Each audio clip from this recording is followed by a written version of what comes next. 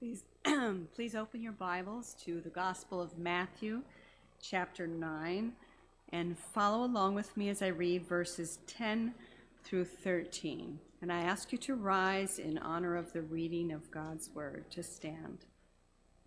That's Matthew chapter 9, verses 10 through 13. Now it happened, as Jesus sat at the table in the house, that behold, many tax collectors and sinners came and sat down with him and his disciples. And when the Pharisees saw it, they said to his disciples, "Why does your teacher eat with tax collectors and sinners?" When Jesus heard that, he said to them, "Those who are well have no need of a physician, but those who are sick. But go and learn what this means. I desire mercy and not sacrifice, for I did not come to call the righteous, but sinners to repentance." The title of the message, and it's in your bulletin, is The Strategic Purpose for the Ministry of Healing. Okay, and I see that MJ could actually read it, so that's a good sign. And so I want to, first of all, just introduce today's topic, and then also welcome our online audience.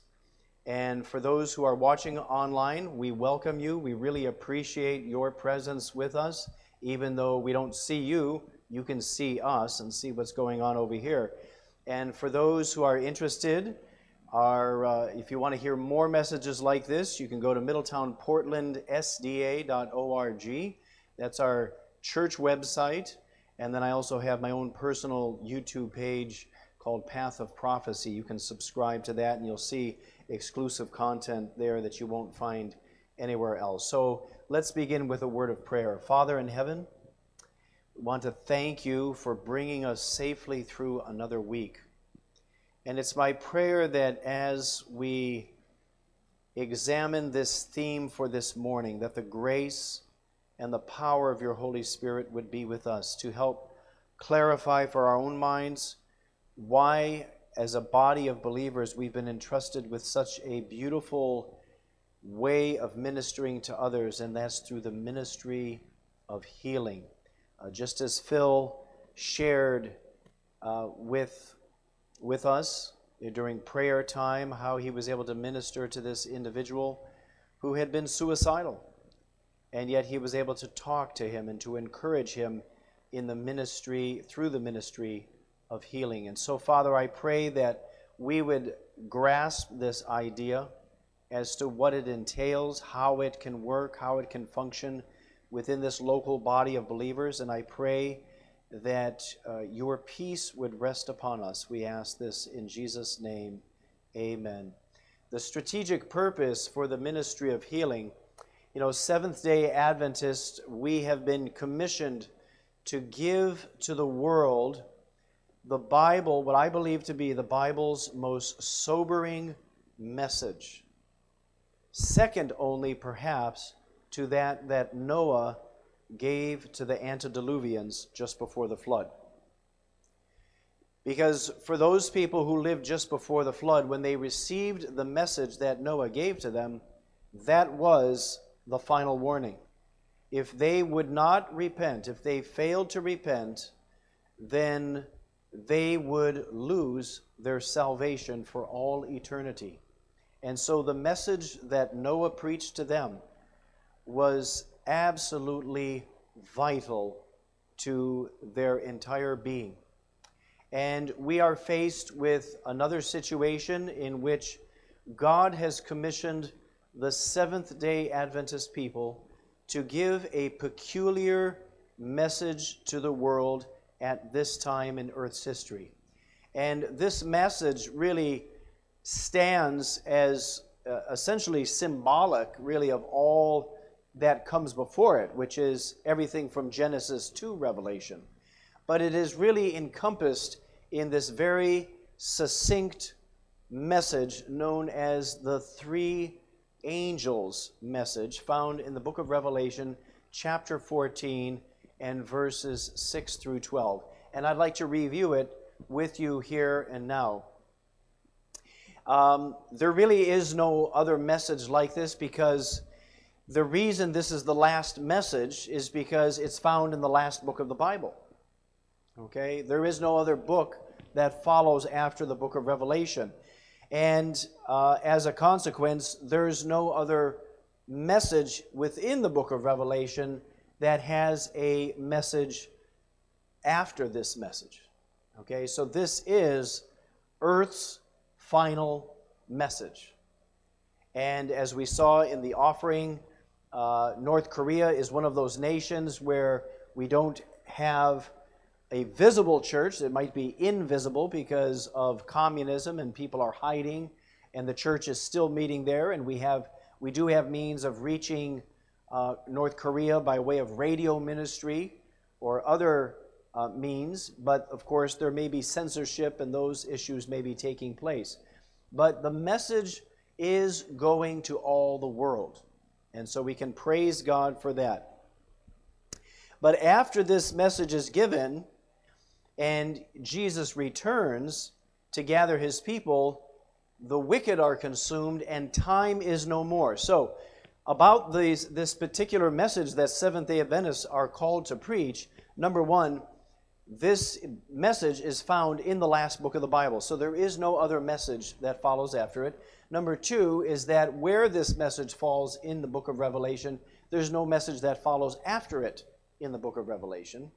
And number three, after Jesus returns, there's no other message. That's it. Time as we know it has ended.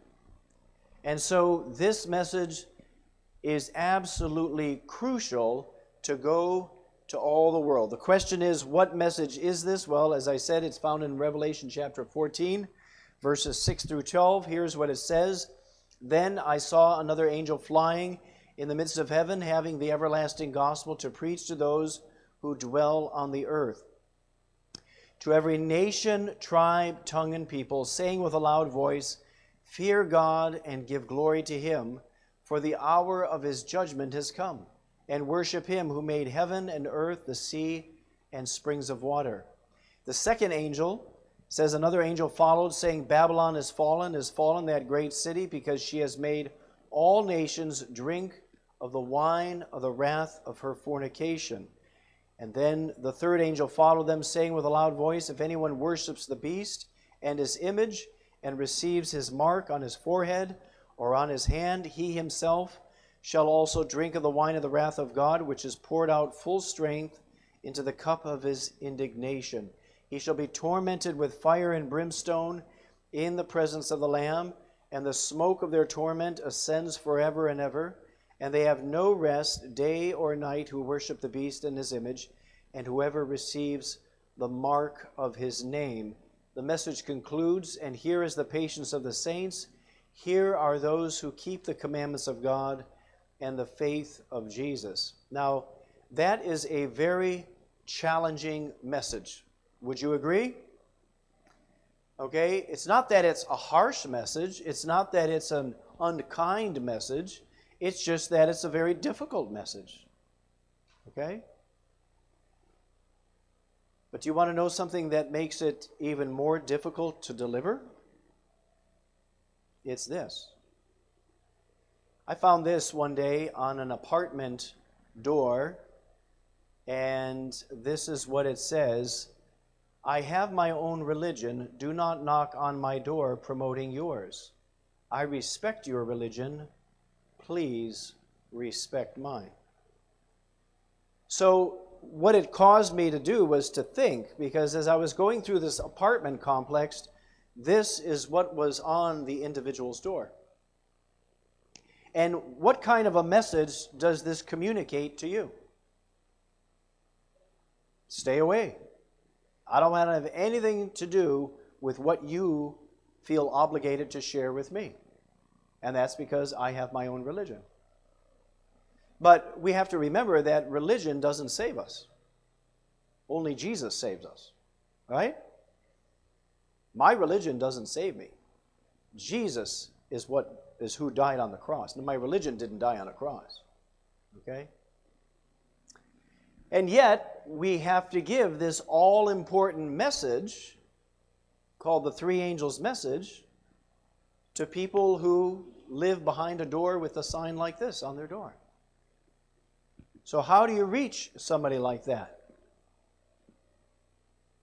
Well, we have the three angels' message on one hand, a message that we have to carry to the whole world, to every nation, kindred, tribe, tongue, and people. And then we have people saying, I don't want what you have to say. Okay? But here's the question. Are Seventh-day Adventists commissioned to introduce people to a religion or to a person?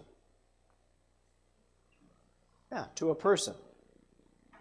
We have been commissioned to introduce people to a person, not to a religion. Okay? Not to a religion.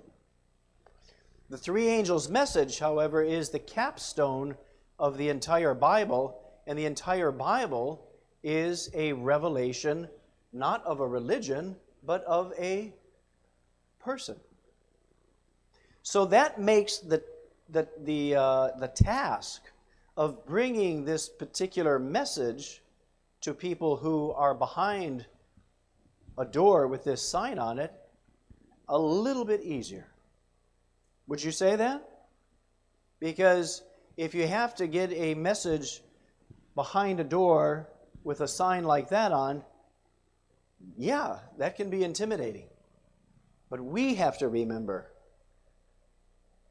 that we're called to introduce people to a person, not to a religion. Amen? We're called to introduce people to a person, not a religion. The question, though, is how do you introduce them to that person? Is there a specific method by which we can follow? Is there a specific practice that we can follow? Is there a pattern that we can follow, like you would a map, okay? Or a blueprint to creating some object or something like that? Well, this is what the Pen of Inspiration tells us in the book Ministry of Healing, page 143. And it says the following: Christ's method alone will give true success in reaching the people. What was that? Christ's method and Christ's method alone will give what kind of success? True success in reaching the people. The text goes on to say, the Savior mingled with men as one who desired their good. He showed his sympathy for them, ministered to their needs, and won their confidence. Then he bade them, follow me. That particular counsel gives us instruction as to how we are to introduce people to Jesus. We are to first mingle with people as one who desires their good, as one who looks out for their interests, okay, rather than our own interests. So really, what we ought to be doing is not so much interested in growing the church, but interested in other people's welfare, okay? Because as we show interest in them, we can then minister to their needs, win their confidence, and then what? Then we can invite them to follow, okay? So there's a specific pattern that God has given us as to what we are to do and follow so that we can be as effective as Jesus in soul winning. So although this counsel was written over 100 years ago, it reveals a very simple yet profound method for effective evangelism, even in a very complex 21st century world. So there is a strategic purpose for the ministry of healing. And if Seventh-day Adventists are to take seriously and follow this pattern of inspired counsel, we are clear to understand that we are not to introduce people to a religion, but we are commissioned to introduce people to a person, to Jesus the Christ. The question is, how do we go about this task? What will be our specific strategy? And how will we face the growing prejudice of the world towards religion? Well, let me share the following counsel. This is Ministry of Healing, page 19. And it says, during his ministry, Jesus devoted more time to healing the sick than to preaching. His miracles testified to the truth of his words, that he came not to destroy, but to save. The reason Jesus came was not to destroy sinners, but to save sinners. Okay? To save sinners. That's good news, amen? So when we share Jesus, we should be sharing the good news of Jesus. Why he has come to this earth. Because he came to seek and to save that which is lost.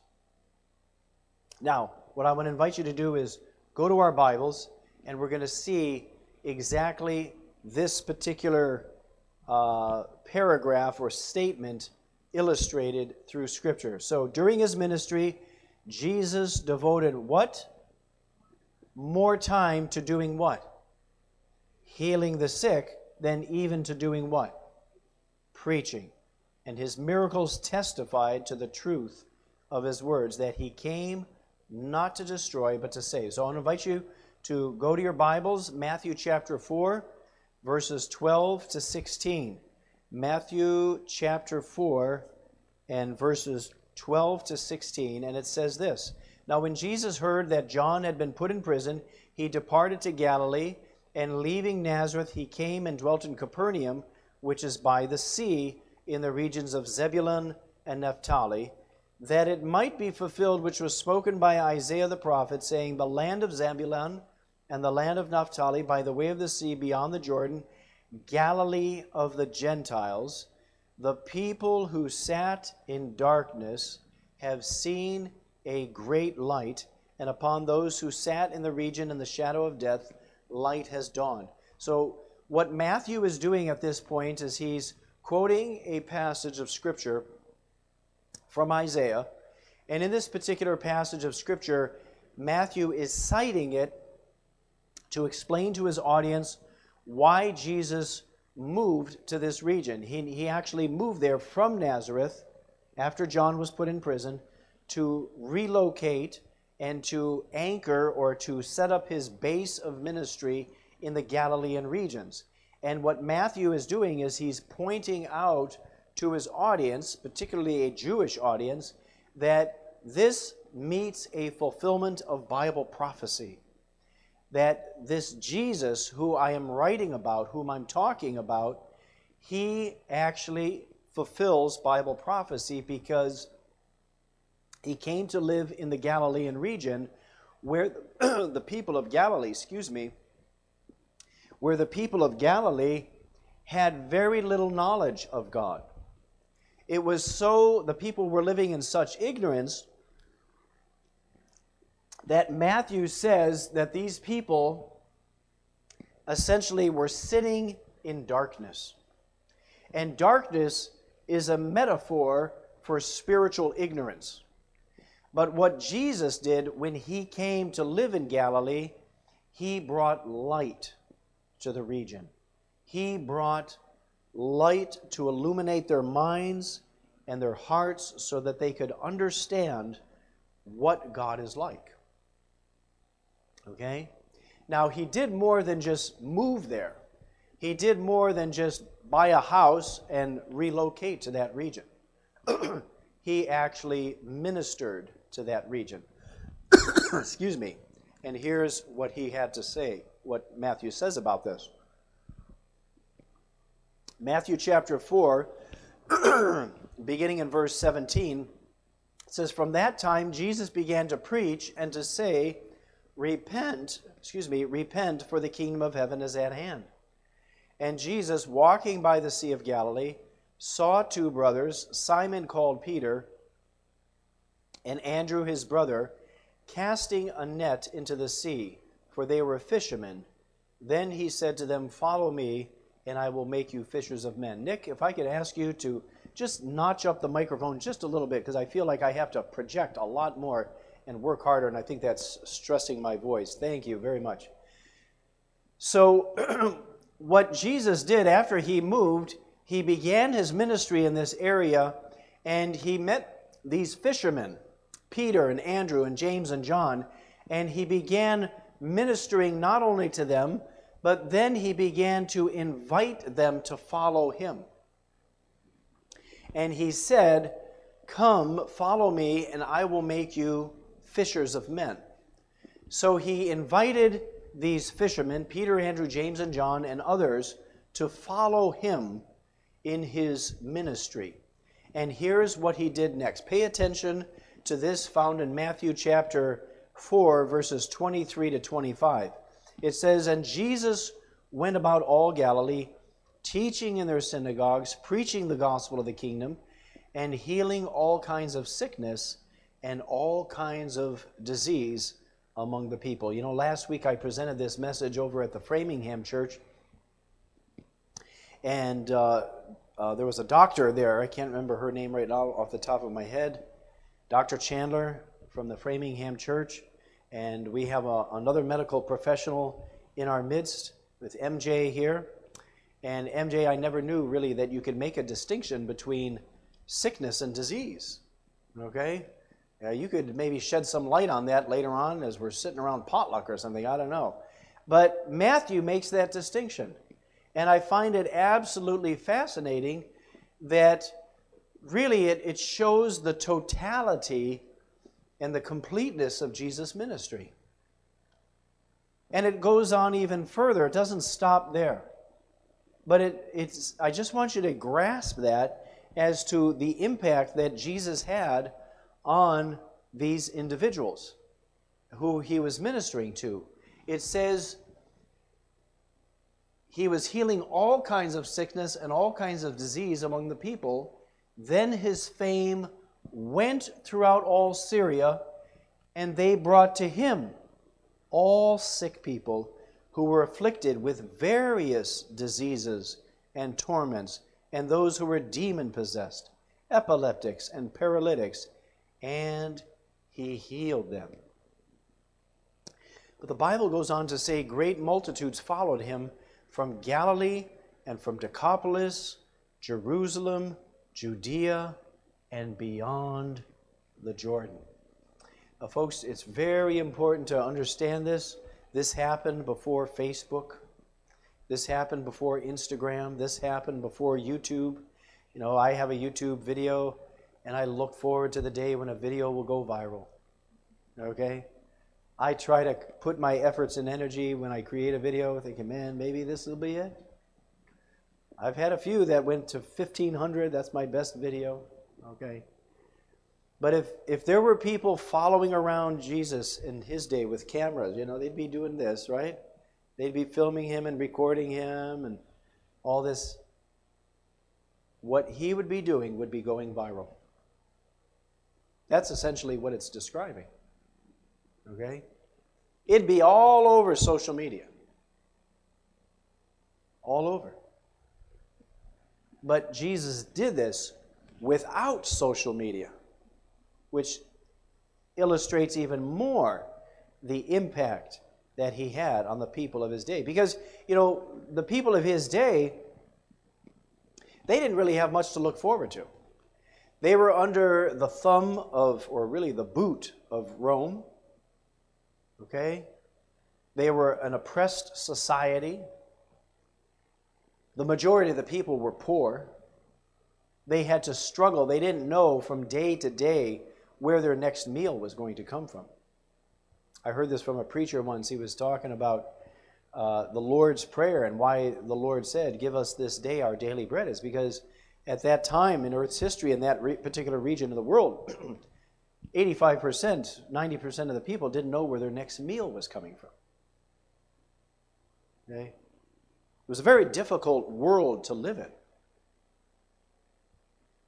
And so they didn't have to look forward to a whole lot. You know, a lot of people are looking forward at this time to how their teams are going to do, because football season's about to start, and basketball season's going to start, and this team, and you know, on the way over here, I saw a sign on Route 91. It said that the Powerball lottery is half a billion dollars. So in our day, there's a lot of distractions. There's a lot to occupy your time. If you're not interested in this, you can go to this. If you're not interested in that, you can go to this. If you're not interested in this, you can do something else.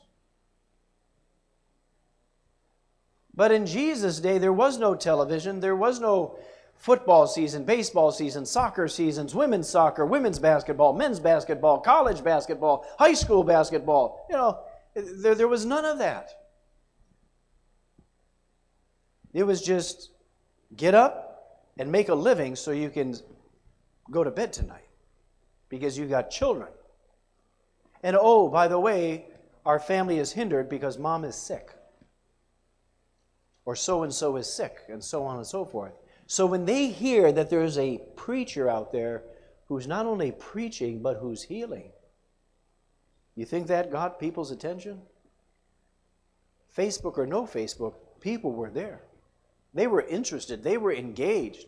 Hey, let me tell you this. And the text says, great multitudes followed him from Galilee and from Decapolis, Jerusalem, Judea, and beyond the Jordan. Well, what happens next? Well, in Matthew's gospel, we have Matthew's, that's at the very end of Matthew chapter 4. What takes place next is the Sermon on the Mount, Matthew chapter 5, 6, and 7. And then there's another passage of Scripture, 2 chapters, chapters 8 and 9. It starts off by Jesus healing a leper, and then it follows through with Jesus healing the Roman centurion's servant, and then he heals 2 demon-possessed men. He raises the dead. He heals the woman with the issue of blood. The one who was raised from the dead was Jairus' daughter. He heals 2 blind men, a man who was mute and demon-possessed. And then it concludes in chapter 9 with the following passage. Now, there were some other dialogues that took place in the Gospel of Matthew in these 2 chapters. But predominantly, those 2 chapters are individual healing accounts where Jesus heals a deaf mute, Jesus heals blind men, Jesus heals a leper, and so on and so forth. But it undergirds this idea that Jesus spent more time healing than he did what? Preaching. Okay? But here's what takes place next at the end of chapter 9. Matthew chapter 9, verse 35 to 38 says, Then Jesus went about all the cities and villages, teaching in their synagogues, preaching the gospel of the kingdom, and healing every sickness and every disease among the people. Well, that sounds just like Matthew chapter 4, doesn't it? Yeah. Some people were listening here. It says, But when he saw the multitudes, he was moved with compassion for them, because they were weary and scattered like sheep having no shepherd. So get this picture in your mind. In the Matthew passage, it says when he went about all this region healing the people, it says great crowds began following him, great multitudes from Jerusalem and Judea and Decapolis and beyond the Jordan. And here he's doing it again. But this time, as he's doing it, he has the disciples following him. They're watching him. And he's teaching them. But the crowds have gotten so big and so vast We have to remember, during this time also, he's feeding the people. He feeds the multitudes. 5,000 men alone, not counting the women and children, with 5 loaves and 2 fish. And then there's another account where he heals 4,000. If we do the math, perhaps there might have been 25. These are conservative estimates. 25, 30,000 people? We just don't know. But we know that there was more than just the 5,000. So Jesus is faced with a problem. Do you ever think that Jesus had a problem? He had a problem right here. Listen to him describe the problem. It says, when he saw the multitudes, he was moved with compassion for them because they were weary and scattered like sheep having no shepherd. Okay? So here's the problem. And he says to his disciples, the harvest truly is plentiful, but the laborers are few. So we have to understand there are not just hundreds, but thousands of people. And there's only one Jesus. And there's only 24 hours in a day. How is Jesus going to reach even more people than this? Well, he exposes the problem, but then he provides a solution. Amen? Yes, folks, Jesus had problems, but you know how he dealt with his problems? Through prayer. Amen? He says, the harvest truly is plentiful, but the laborers are few. Therefore, pray the Lord of the harvest to send out laborers into his harvest. Okay? So this passage is very similar to the description that I shared in Matthew chapter 4, verses 23 to 25. But there's a slight problem, as I pointed out. Now watch what takes place next. He invites his disciples to pray to the Lord of the harvest to send out workers into his harvest. And if you're participating in one of these prayer groups and you want to see the church grow, I would ask that you pray this prayer and pray it specifically, addressing it to the Lord of the harvest. Amen? That's what the instructions say. Don't just pray to Jesus. Pray to the Lord of the harvest. Okay? Why? What difference could that make? Listen, it's what Jesus asked, not what Pastor Tom is asking. Does that make sense? I'm just sharing what Jesus said. So we ought to do what Jesus said, right? So the idea, though, is this. Notice what takes place in Matthew chapter 10. This is immediately after the chapter 9 concludes and chapter 10 begins. It says, and when he had called his 12 disciples to him, he gave them power over unclean spirits to cast them out and to heal all kinds of sickness and all kinds of disease. These 12 Jesus sent out and commanded them, saying, do not go into the way of the Gentiles, and do not enter into a city of the Samaritans, but go rather to the lost sheep of the house of Israel. And as you go, preach, saying, the kingdom of heaven is at hand. Heal the sick, cleanse the lepers, raise the dead, cast out demons. Freely you have received, freely give. Notice what the purpose of the prayer that was offered in the previous passage. Jesus prayed that prayer to his Father, to his Father in heaven, that it would move the heart of God, that God would move the heart of the disciples to see the real need as Jesus saw it, and then invite the disciples to be co-laborers with him by sending them out on their first missionary journey. You understand what took place? The solution to the problem was to take those who had been watching him and empower them to go out and do the very same thing. To heal of every disease and sickness, and to raise the dead, and to cleanse the lepers, to cast out the demons. No different than what Jesus was doing. They were going to be empowered with the same Holy Spirit power to do the very same work. Okay? To do a ministry of healing. To perform a ministry of healing. Now, let's go to the end of Matthew's Gospel. Matthew chapter 28, verses 18 to 20 says this, "And Jesus came and spoke to them, saying, All authority has been given to me in heaven and on earth. Go therefore and make disciples of all the nations, baptizing them in the name of the Father." There's another typo from Pastor Tom. "In the name of the Father and of the Son and of the Holy Spirit, teaching them to observe all things that I have commanded you.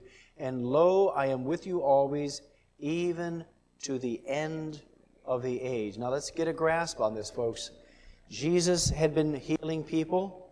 He was running out of time and energy to do it all himself because there were so many people. So he commissioned his disciples, whom he trained to do that work.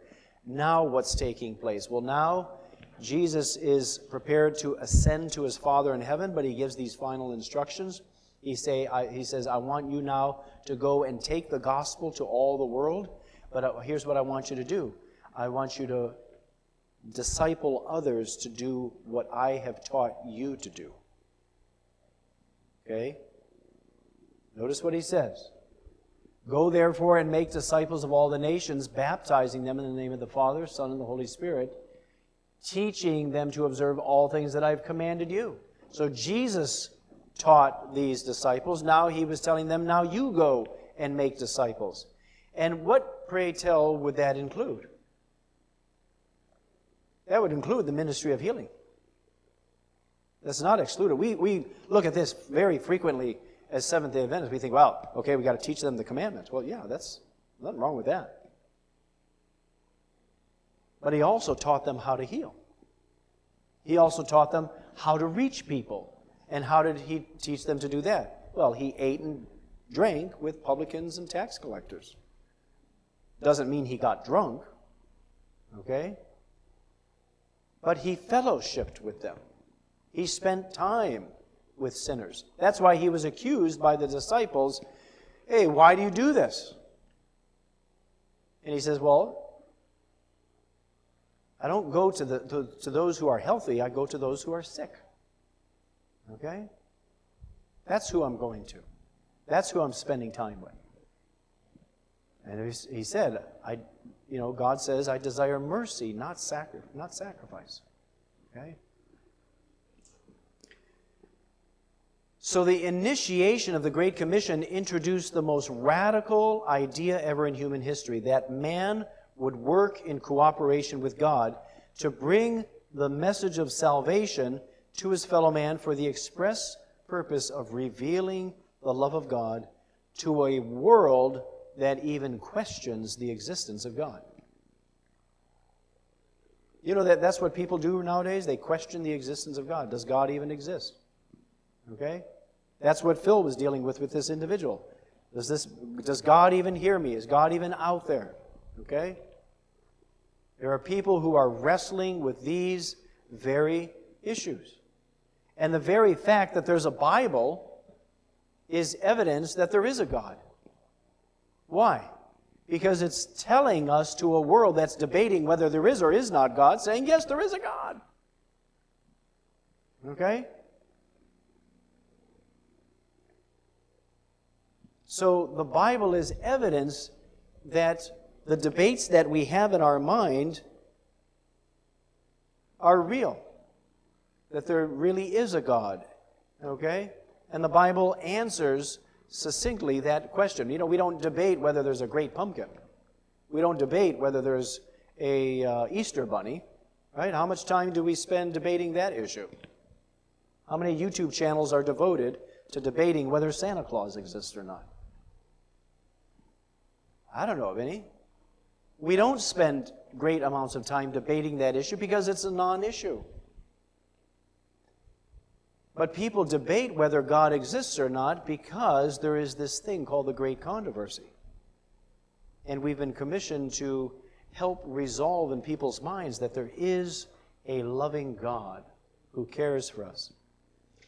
Well, that was back then, the Great Commission. What about now? What about in the 21st century? Well, here's what the Ministry of Healing, page 143 says. The world needs today what it needed 1900 years ago. A revelation of Christ. A great work of reform is demanded, and it is only through the grace of Christ that the work of restoration, physical, mental, and spiritual, can be accomplished. So what is God calling us to do today?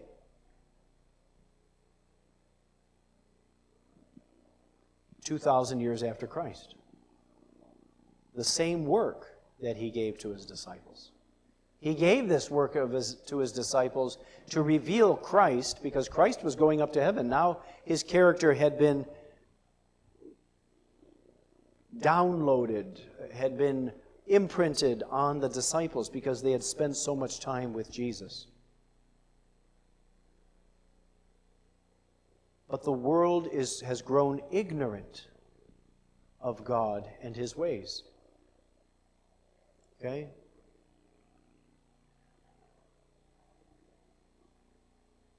And so God is saying, what we're counseled to do is give a fresh revelation of Jesus to the world. A fresh revelation of Jesus to the world. But how is this going to happen? Well, there is a work of reform that's to be done amongst God's people. Okay? A great work of reform is demanded, not only within the ranks of believers, but also in the world. Okay? But how is this going to be accomplished? Through the grace of Christ. Amen? Through the grace of Christ. It's not going to be because we grit our teeth and say, you know what, I don't like doing this, but I guess we have to do it. And we're going to try to introduce people to Jesus like that. Hi, I'd like you to meet Jesus. You think that's going to be a fun experience? No. It's going to be the grace of Christ that transforms each and every one of us so that we can take the good news of Jesus to the world. Amen?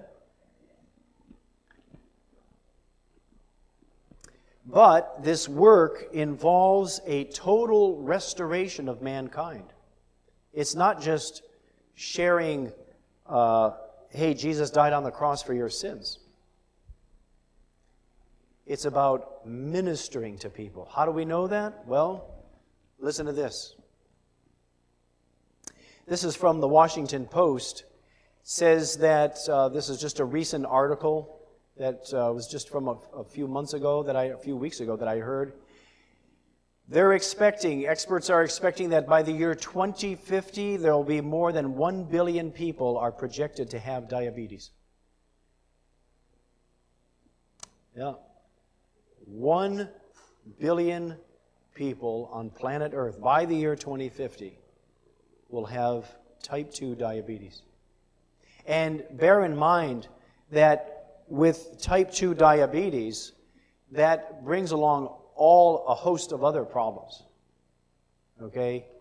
Because with that comes blindness, with that comes high blood pressure, with that is obesity, with that is amputation, so you have handicapped people, okay?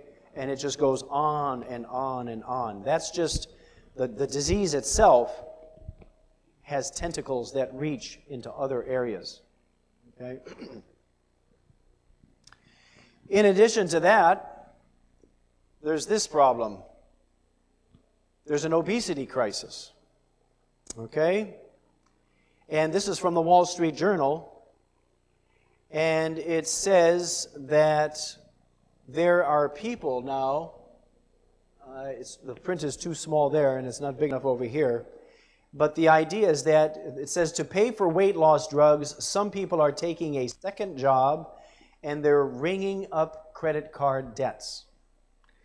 What this means is that we have an obesity crisis, and praise God, people are recognizing that they're having issues in this area. The challenge is this, that they are going to the drug companies to solve their problems. And the drugs are so expensive that people have to take on a second job or forego a family vacation or so on and so forth, and they are ringing up credit card debt because some of these medications cost $10,000 a year. Yes, $10,000 a year. That's a used car. That's a beautiful cruise. That is that's a small down payment on a house. You get the idea. This is the cost of living in today's society, and what illness and disease is wreaking havoc on the economy. And do you think people are getting rest when they have to take a second job? No. They're getting more stressed out. Okay? And it's going to cause more problems. But it gets even worse than that because Gallup poll says U.S. depression rates are now reaching new heights, and this is after COVID. This is not before COVID. And Forbes magazine says there is a massive health wake-up call. Depression and anxiety rates have increased by 25% in 1 year. Okay? And what's going on is that the World Health Organization is ringing the bell. They are sending out notices to all government leaders saying, listen, pay attention, anxiety and depression are on the rise. You have to do something for your citizens of your country. Okay? So, this is really exciting news, right? By the year 2050, that's 27 years from now, you can expect 1 billion people on planet Earth to have type 2 diabetes and all that comes with it. Obesity is on the rise, so much so that people are trying to lose the weight by taking drugs, which cost so much money they have to take a second job or go into debt. And then depression is on the rise, and that all alone ought to depress us, you know, what I shared with you. But here's some good news. You want to hear some good news? Here's some good news. The world needs today what it needed 1900 years ago, a revelation of Christ. A great work of reform is demanded, and it is only through the grace of Christ that the work of restoration, both physical, mental, and spiritual, can be accomplished. You see, folks, just to pause here, these drug companies are very sharp and clever, okay? Because they've recognized that what these drugs do, and I can't remember the name of the exact one that was cited in the article, but what it does is it kind of basically turns a switch in your mind, okay? To, help you to reduce eating or, lose your appetite or whatever the case is. The problem is that it's very expensive, number one. But the other problem is that it doesn't develop character. Temperance is a character issue. But temperance is very difficult in the world in which we live in because there are so many temptations. Okay? And temperance simply means do that which, partake of that which is healthy and in moderation, and that which is harmful, abstain from altogether. Abstain from that which is harmful, and do in moderation that which is beneficial to us. So is water good? Yes, water is good. But you can actually die from a water overdose if you take it too much too soon and too rapidly. Okay, so you get the idea. But what the world needs today is a fresh revelation of Christ to reach people in all the dimensions of the human experience. The physical, the spiritual, the mental, and I would add the social. Okay? And we could even put the emotional in there as well. Okay? So God is calling us to a tremendous, great work of reform. And why is the revelation of Christ so important today? Well, because the Bible says this. This is what's going on today. I believe the reason that we're seeing such an increase in anxiety and depression is because of what I'm going to share with you next. Okay? This is from the Gospel of Luke, Luke chapter 21, verses 25 and 26. And there will be signs in the sun and the moon and the stars and on the earth, distress of nations with perplexity, the sea and the waves roaring, men's heart failing them from fear, and the expectation of those things which are coming on the earth, for the powers of the heavens will be shaken. Now that's a lot that's packed into those two verses, but essentially, because of what people are seeing in the natural world, it's causing great distress. And of course, the scientists of today are interpreting things in a certain way. They're saying, hey, this is due to climate change or global warming, etc., etc., and it's causing people distress. In our school systems, for example, our public school systems, there are children, young people who've been raised on this since all throughout their lifetime. And they're just hearing this constantly, so much so that our young people now are going on school strikes. They're saying, we're not going to go to school today, we're going to go march in the streets because you have to do something about this problem.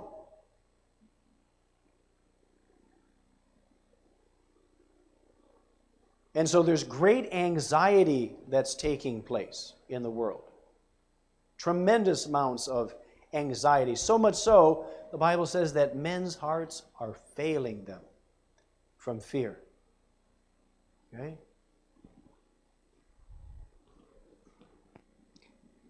But they need Jesus. Why? Because look at the very next verse. All this foreshadows the second coming of Christ. Here's what Luke says next in verses 27 and 28. Then they will see the Son of Man coming in a cloud with power and great glory. Now when those things begin to happen, look up and lift up your heads, because your redemption draws near. This is why we are to introduce people to Jesus and not to a religion. Because it doesn't say, then they will see the religion coming near in a cloud. Yeah, it's the Son of Man who's coming back, not a religion. We're to introduce people to a person. But here's the thing. If Jesus healed people, then guess what we are to be doing? We are to be bringing healing. A ministry of healing to somebody. Okay? There is a strategic purpose for the ministry of healing. How so? How do we present Jesus in the 21st century? How do we share Jesus in a world caught up in such a crisis that I've just described? Is there a specific method by which we can come close to the lost sheep of this world? How are we to influence people to follow Christ? Well, let's break this down. Ministry of Healing, page 143. We're told there is a need of coming close to the people by personal effort. If less time were given to sermonizing and more time were spent in personal ministry, greater results would be seen. And we're already seeing that. For example, the food pantry provides us a platform by which to come close to the people, right? Phil, when you were talking to this individual, you said you talked with him on the street next to his car, right? Yeah, he didn't go to his car and you were inside shouting, and he's telling you his woes and you're saying, well, don't worry, and blah, blah, blah, and you guys are shouting back and the neighbors are looking out, what's going on? This is crazy talk. No, you were with him right by his car, listening to him and then talking to him. And when you do that, it gains confidence. The person gains confidence in the individual sharing this news. Okay? But the counsel we're given is this. There is a need of coming close to the people by personal effort. If less time were given to sermonizing and more time were spent in personal ministry, greater results would be seen. The poor are to be relieved, the sick cared for, the sorrowing and the bereaved comforted, the ignorant instructed, the inexperienced counseled. We are to weep with those that weep and rejoice with those that rejoice, accompanied by the power of persuasion, the power of prayer, the power of the love of God. This work will not, cannot be without fruit. In other words, we are guaranteed success if we follow this pattern. So it behooves us to follow this pattern because it's the pattern of Jesus. It's what Jesus did in the ministry of healing. But where do we place our emphasis? Some would say, well, we don't know. We don't know how to do this. Well, Ministry of Healing, page 149. Every church. How many churches? Every church. So should the college church be doing this? Up in South Lancaster? Should the Connecticut Valley Church be doing this? Should the Middletown Portland Church be doing this? Yes. Every church should be a training school for Christian workers. Its members should be taught how to give Bible readings, how to conduct and teach Sabbath school classes, how best to help the poor and to care for the sick, how to work for the unconverted. There should be schools of health. This is what I'm doing up at Camp Winnipeg, okay? Rather than get one little church to do this, because of my conference position, I said, let's use a conference platform right there. So we're going to go up to Camp Winnipeg.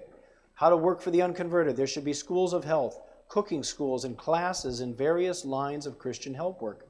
There should not only be teaching, but actual work under experienced instructors. Let the teachers lead the way in working among the people, and others, uniting with them, will learn from their example. One example is worth more than many precepts. Okay? One example is worth more than many precepts. And a precept is simply, we should be doing this, we should be doing that, we should be doing this, we should be doing that. Well, just show me one example. If we just do that, just try that, rather than coming up with 1,000 things that we got to do. Okay?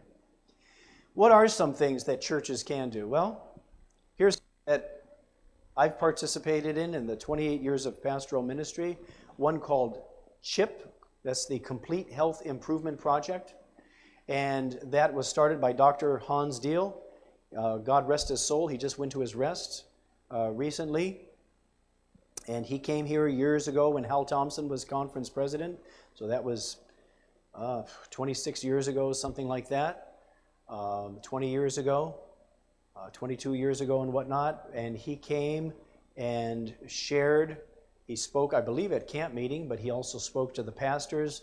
My wife and I worked with him very closely, and we did the first CHIP program here in the Southern New England Conference out of the Danbury Church, okay? And that was very effective at reaching people, trying to help them with their health. We had an experience with Susan Perigine's father. He had congestive heart failure, was on several medications. He went through the program. His doctor checked his numbers, said, "What are you doing?" And Mr. Perigine said, "Well, this is what I'm doing. I've started making these lifestyle changes." And you know what the doctor said? The doctor said, "You're lying."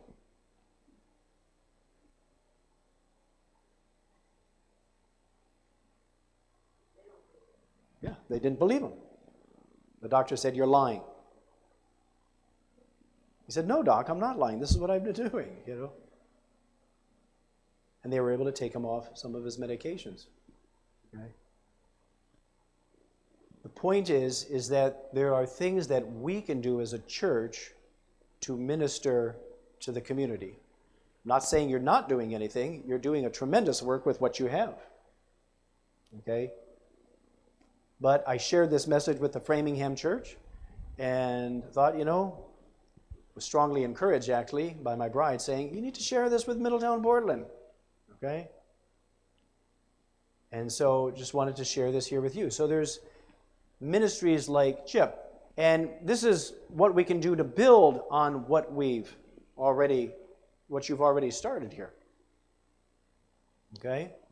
What are some others? Well, there's Breathe Free, Stop Smoking class. Okay? You can now conduct these online.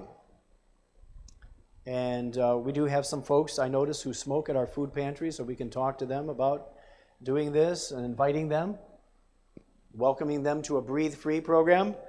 There's depression and anxiety recovery programs. Dr. what's his name? Can't think of his name. Neil Nedley, Dr. Neil Nedley, he was at camp meeting this past summer at camp meeting, 2023. And so there's many of our church members. Darrell Williams just received training in this. I've been trained to do this. Okay?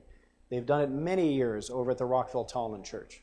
And they've had great success in helping people recover from depression and anxiety. And, of course, there's cooking classes. My wife and I have done them, and she was looking very forward to doing these, but then she got hired by the Southern New England Conference, plus she's homeschooling 2 boys and trying to get one of them to graduate from high school. So we've kind of had to put that on hold, but we have Chef Deborah Queen, who's going to be conducting a class this coming fall. But you get the idea. There's a variety of things that can be done in addition to what you're currently doing. It's just a matter of getting the people and the resources to help out. And then, of course, there's chat. This is something that I've been personally involved with for the last 6 years. And it is a cycle of evangelism that uses the health message as the primary way of engaging in the community in order to befriend people and to work with them. I have a set of the brochures. They're over there sitting on the table just outside the sanctuary. If you want to read more about it, you can get that brochure, look at it, check it out, read about it, study it, and we can explore that. Because next year is the year of evangelism for Hartford and Connecticut. And even though we are in Portland, we still are kind of within the shadow of Hartford, okay? And we could qualify for that, to engage in that. So there's all different kinds of things that can be done to essentially do what we've been counseled to do in a 21st century setting. So here's what we're told, Ministry of Healing. Christ's method alone will give true success in reaching the people. The Savior mingled with men as one who desired their good. He showed his sympathy for them, ministered to their needs, and won their confidence. Then he bade them follow me. So all of these activities, really what they do is they create touch points, contact points with people, okay? If we were to just shut the doors, lock the doors, and just come here every week, once a week, and just look at ourselves and sing a few hymns, well, we would die a very, very quick death, okay? But you're not dying. You're alive, okay? We have people who we're ministering to, and God has not forsaken or abandoned what this church is trying to accomplish. It serves a very strategic purpose at a very strategic time in Earth's history, okay? But there is a specific method that we are to follow, and that's Christ's method. And so the strategic purpose for the ministry of healing, Jesus says in Matthew chapter 9, verse 37 and 39, the harvest truly is plentiful, but the laborers are few. Therefore pray the Lord of the harvest to send out laborers into his harvest. You know, I just want to ask you this question. And I made this appeal to Framingham Church last week. I'm not saying that you're not a laborer for Christ. Phil explained in the prayer time this story that he shared. I see many of you at the food pantry, okay? But what we want to do is just recommit ourselves to that task, because there can be times of discouragement, times where we feel like, hey, wait a minute, I'm not sure, how we're going to see God's blessing come out of this. But what we're simply called to do is to recommit and to rededicate ourselves to this task. And so I'd like to invite you to stand with me as I pray and for this consecration, and then we'll sing our closing hymn. So let's stand and pray, if you want to rededicate yourself to being a laborer for Christ and sharing this message of hope and healing with the world. Let's pray. Father in heaven, we thank you for how you have labored for us. It's my prayer that the grace and the power of your Holy Spirit would be with us. We pray that you forgive us of our sins and grace us with your presence. And Lord, as we conclude this service, we pray that your blessing would be upon the labors that have been put forth thus far, and that we would continue to labor in your strength in the ministry of healing. We thank you for hearing and answering this prayer in Jesus' name. Amen.